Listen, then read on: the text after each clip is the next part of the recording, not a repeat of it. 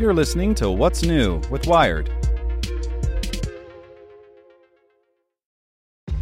This episode is brought to you by ShipStation. You know, some things take a lot of work, like sending little robots to far-off distant planets. And just as that's challenging, so too is running a successful e-commerce business, especially when there's so much to do. So I want to introduce you all to ShipStation. Now, I love using ShipStation because of its easy-to-use dashboard, which makes managing orders and printing labels a breeze and super smooth. Oh, and the customer service is just out of this world. It's exactly what you need to help grow your business. Sign up for your free 60-day trial at shipstation.com/technews. That's shipstation.com/technews. This podcast is supported by Tools and Weapons, the podcast hosted by Microsoft Vice Chair and President Brad Smith. Each episode features insight you won't find anywhere else from the center of the conversation surrounding emerging technologies like AI. Right now in the podcast, you can hear a special episode where Brad Smith lays out Microsoft's vision for a vibrant marketplace driving the new AI economy. To hear more, follow or subscribe to Tools and Weapons with Brad Smith wherever you get your podcasts. You're listening to What's New with Wired. It's Monday, March 21st. Today we're talking about Big Pharma's ethical dilemma. Should they keep selling to Russia? Before we get into today's top story, remember to check out our other Wired podcasts. Today in Wired Business, popular e-commerce Depop is riddled with half-used packets of diet pills and harmful health supplements, highlighting the need for tougher regulation. Checking in on Wired Science, avatars of tumors are being made by scientists, essentially recreating a living person's tumor. It's being done so they can test dozens of cancer-fighting drugs against them at the same time. And on Wired Security, we take a look at the workaday life of the world's most dangerous ransomware gang after a Ukrainian researcher leaked 60,000 messages from inside the Conti ransomware group. Listen to these stories and more at wired.com/podcasts. In a great corporate exodus, an estimated 400 companies like Apple, Shell, Starbucks, McDonald's, and major credit card companies have severed ties with Russia, suspending or exiting their operations in the country. But one major industry is bucking the trend: Big Pharma. The pharmaceutical industry is in a tricky ethical spot. To withdraw from Russia would not result in citizens simply losing access to frappuccinos or designer goods. It could mean that cancer patients go without chemotherapy, or diabetics without insulin. That is a moral line that so far most drug companies have not been willing to breach. Our industry has a unique humanitarian obligation to ensure medicines and vaccines remain available to patients wherever they are. That includes patients in Ukraine, in neighboring countries, and in Russia. Andrew Powrie-Smith, Executive Director of Communications at the European Federation of Pharmaceutical Industries and Associations, a trade organization representing the European pharmaceutical industry, told Wired in a statement, "Put more frankly, literally, if our products don't get to the patients in need, people will die or have severe consequences." Joe Woke, the chief financial officer of Johnson & Johnson, said on March 8th during an investor conference. Sanctions levied by Western countries, including the United States, the United Kingdom, Canada, and nations in Europe, have targeted Russia's banks, luxury goods, oligarchs, oil, and gas. But these measures have typically excluded essential goods, such as food and medicine. This means a pharmaceutical company's decision to boycott Russia is entirely at their discretion. On March 14th, Pfizer released a statement that said the company would maintain humanitarian supply of medicines to Russians, donating all proceeds to the support of people in Ukraine. To cut off its flow of medicines to Russia would be in direct violation of our foundational principle of putting patients first, the statement read.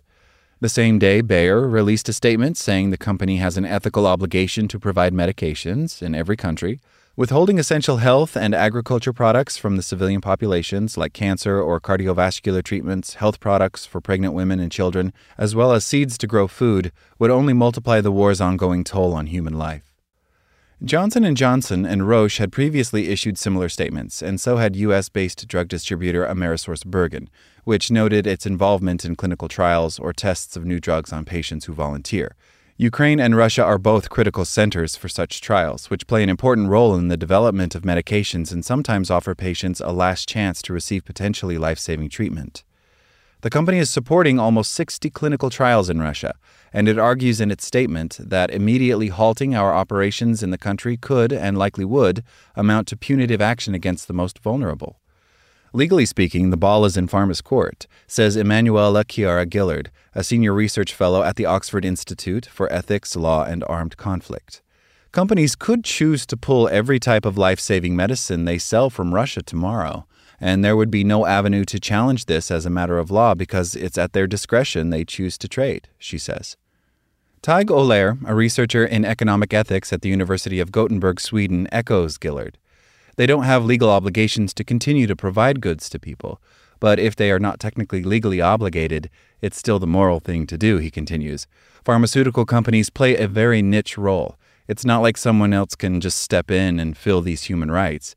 If they choose to supply essential pharmaceutical goods to Russia and then pull them away, that's not just letting human rights violations happen, says Olair.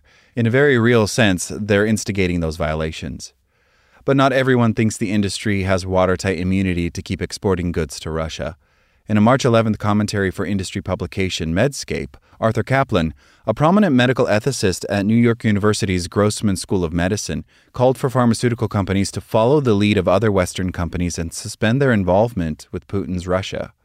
That means stopping all sales of medicines or therapies, be they life-saving or consumer products, he wrote. The Russian people need to be pinched not only by the loss of cheeseburgers and boutique coffee, but by products they use to maintain their well-being.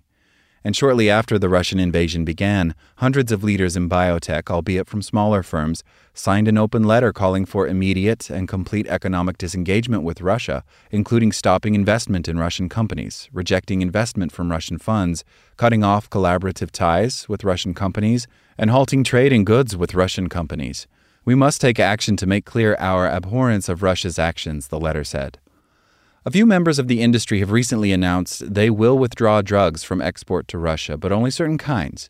On March 15th, U.S.-based Eli Lilly announced in a statement that it would stop exporting all non-essential medicine to Russia, making the drug maker the first major pharmaceutical company to restrict the export of certain medicines to the country.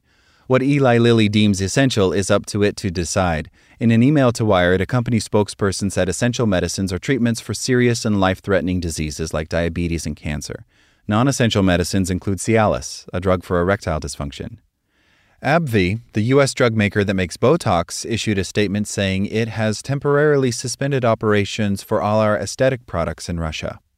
Conformis, a U.S.-based orthopedic medical device maker, said in a statement on March 2nd that it was suspending all distribution operations to Russia and any Russian-based entities for its products. Although sanctions typically exclude health-related products, the effects of other economic sanctions, like direct export controls and banking sanctions, are likely to indirectly hamper supplies of medicine.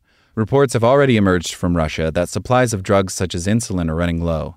Novo Nordisk, a Danish pharma company and one of the world's largest insulin producers, told Reuters that it will continue to supply medicine to Russia, but that its efforts may be indirectly affected by sanctions in other areas. In 2019, U.S. sanctions in Iran resulted in allegedly severe restrictions of medicine for Iranian residents, despite exemptions for these goods. So whether sanctions actually carry out their intended purpose to directly punish the responsible parties while minimizing harm to that country's citizens is a bone of contention.